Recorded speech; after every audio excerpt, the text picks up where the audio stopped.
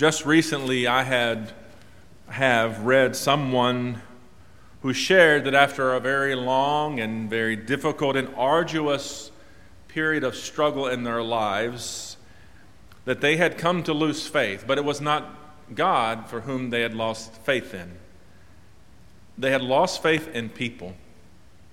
They had lost faith in the ways of the world.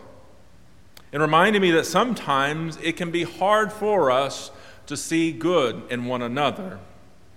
It can be hard to see good in the world. And we all know, though, that we need to have faith in those who are called to care for us, to nurture us, to lead us, to protect us. Yet we all know, perhaps all too well, that people can do things that fail us and cause us to lose faith in them. And it can even affect our ability to trust and have faith in other people. It can even include us losing faith in ourselves once we have been the one who has failed along the way. Stories told by a pastor who went to the hospital the day after Christmas. And he stepped to the front desk and was about to ask the volunteer there how to get to the room of a member of his church. And as he's walking up, he can tell that behind the desk are two people talking about something that seemed very serious. And he arrived just in time to hear one of them say, "Can you believe that?" So after he gave the name of the person he came to see, and the two behind the counter continued their quite exacerbated conversation, but this time they include him. And so they point at the nativity scene on the desk right in front of them, and they say, "Just look. They stole baby Jesus from the manger." Can you believe what some people will do in this world? Can you understand? Can you believe what this world is coming to? And then he saw it. Sure enough, there's an empty manger. Mary, Joseph, magi, shepherds, donkeys, sheep, all there, all present, but they're worshiping an empty manger. And then, forgive us as pastors, because we do this a lot, and I see this within myself. He saw a dozen metaphors in the moment, a lot of good illustrations to learn from, and he starts to laugh a little bit. He says, "Well, I guess they finally found a way to really take Jesus out of Christmas." No one was amused.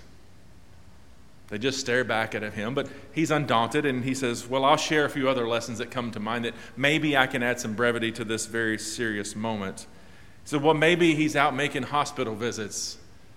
Maybe someone thought that a baby needed to be in a nursery and not in a manger, or maybe this person really, really needed Jesus. But the seriousness of the crime was too much for him to bring brevity to the moment. It was too much to reinstill confidence and faith in people for them. This was just one more piece of evidence of what the world is coming to and what people are becoming." So he resigns, and he says, "Well, let's just hope they bring him back soon for you." And he walked away, and he could hear the disappointed conversation continue. The conversation about the gall of people continued as well. And he walked away, though, also considering how easy it can be for the darkness to rob us of the light of Christ. Can you remember a time when you let your eyes adjust to the darkness of a room? We all know that if you sit in the dark long enough, and if you close your eyes in preparing to sit in the dark, that your eyes can adjust to the darkness, and you can see well enough to get around without running or tripping over things. And quite frankly, it's not hard to do. It's a rather easy and comfortable adjustment to make. But adjusting to the light, now that's a different story, right? We all know that if we've been in the dark for a long time and gotten comfortable and able to move around in the dark, we all know what it's like for lights to suddenly come on. We know what it's like for our eyes. It hurts our eyes, right? It's not a very pleasant thing to experience. Well, the gospel has a way of doing that sometimes for us, doesn't it? The same thing can happen to us spiritually. It's not hard to get caught up, even to get comfortable in.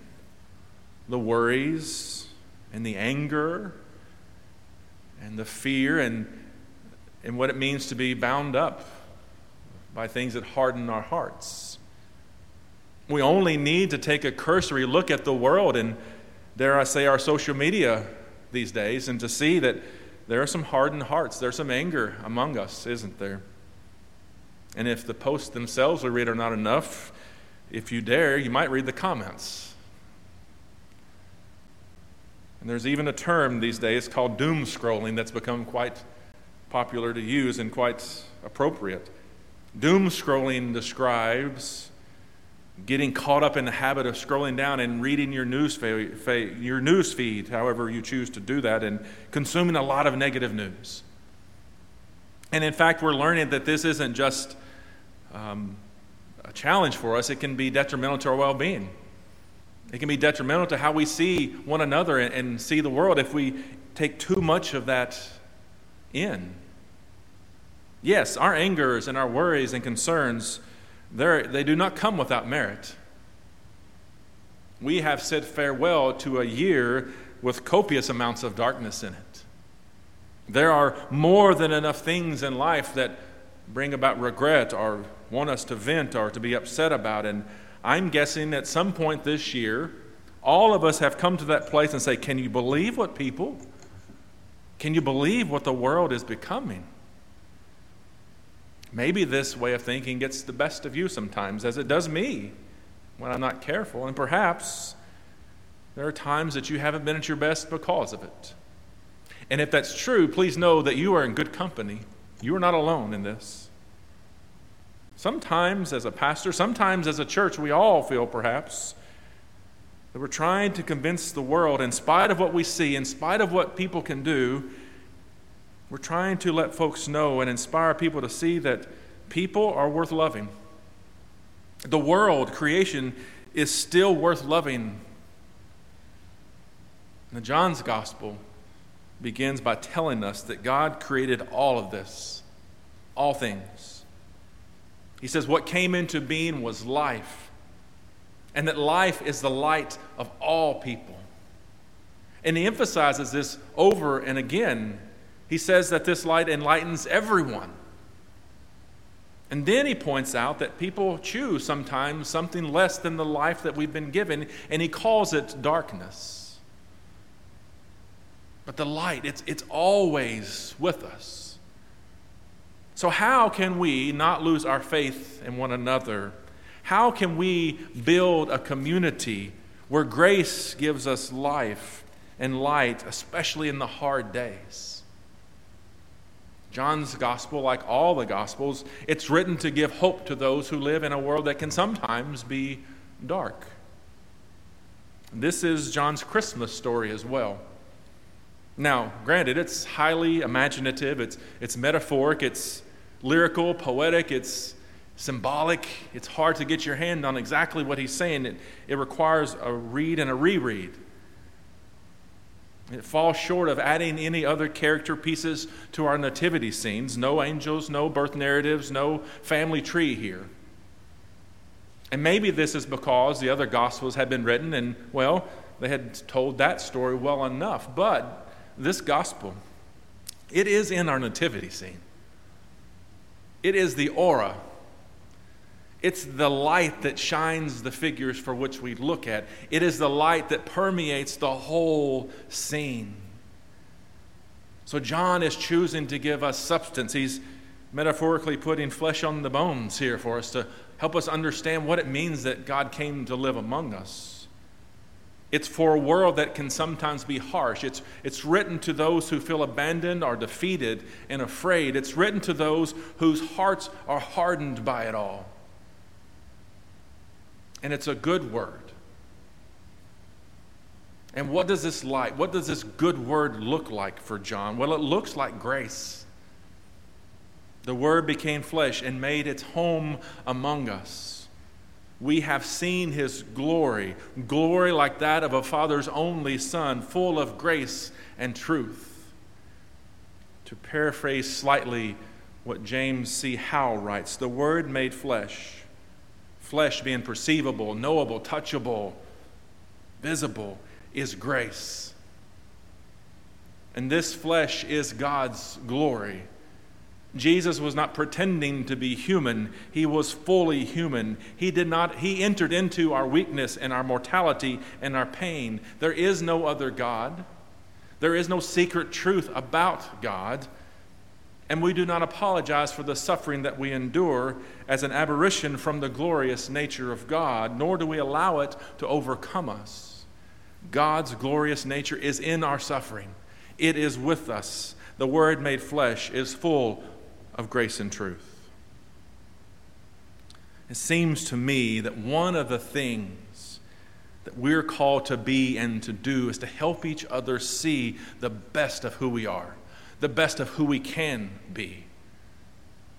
Can you think of anyone in your life who was able to point out to you something about yourself that you did not see, and it gave you hope again? It helped you see a light in you that maybe you could not see. If you can name those folks, you already know how important it is to reveal the light that you see in each other.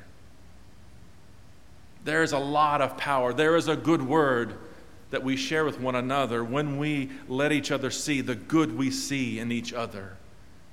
And I am convinced that has a lot to do about teaching us what it means to follow Christ. I am furthermore convinced it has a lot to teach us about what it means to be the church.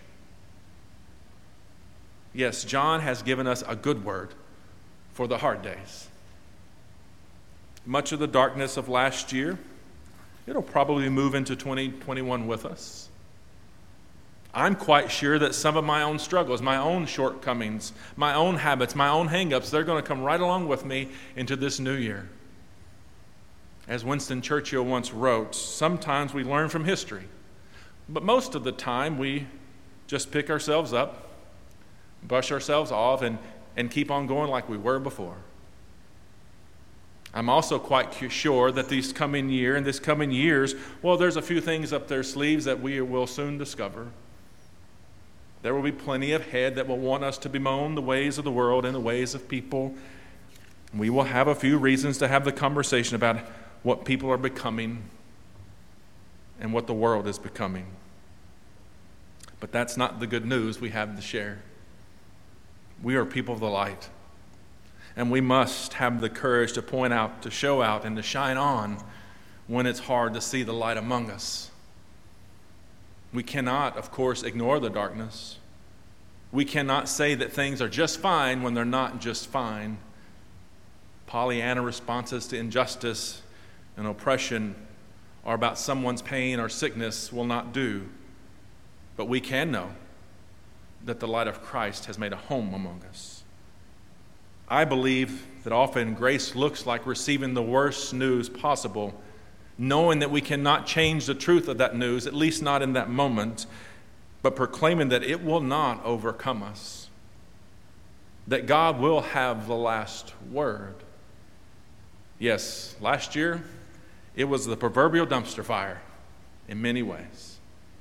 We have every reason to lament sometimes. Too many lives lost due to hatred or prejudice or greed. And we must work for a more just and loving world.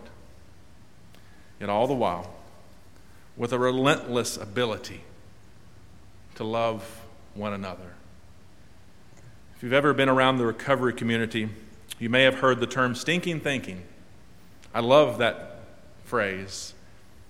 And then the recovery community, which I believe has taught us much as a church, if we will pay attention. It reminds us and it shows us that the church, well, it's full of people who are recovering for something. Every one of us have hurts and habits and hang-ups, right? Every one of us has our own version of an addiction. So in this community, often you hear this word stinking thinking because it reminds us that we all can have our habitual ways of speaking and seeing and thinking about the world. And John turns a light on us today, perhaps making us squint a little bit, and says, I have a better word for you. I have a good word for you. I have a word that teaches us how to speak of the darkness in the world. And that word is that the world and its people, every one of us, every grain of sand, you and me, friend and enemy, saint and sinner, we are all the object of God's creative love and grace. Yes, the world can get us down. It can seem dark at times. We can know how hard it can be to love one another and even ourselves, but we know that the light has come. We are tempted to see only the worst, and when we are, we hear John say today, all things came into being through him, and without him not one thing came into being. What has come into being in him was life, and the life was the light of all people. The light shines in the darkness, and the darkness did not overcome it. Church, it is time to shine. Thanks be to God. Amen.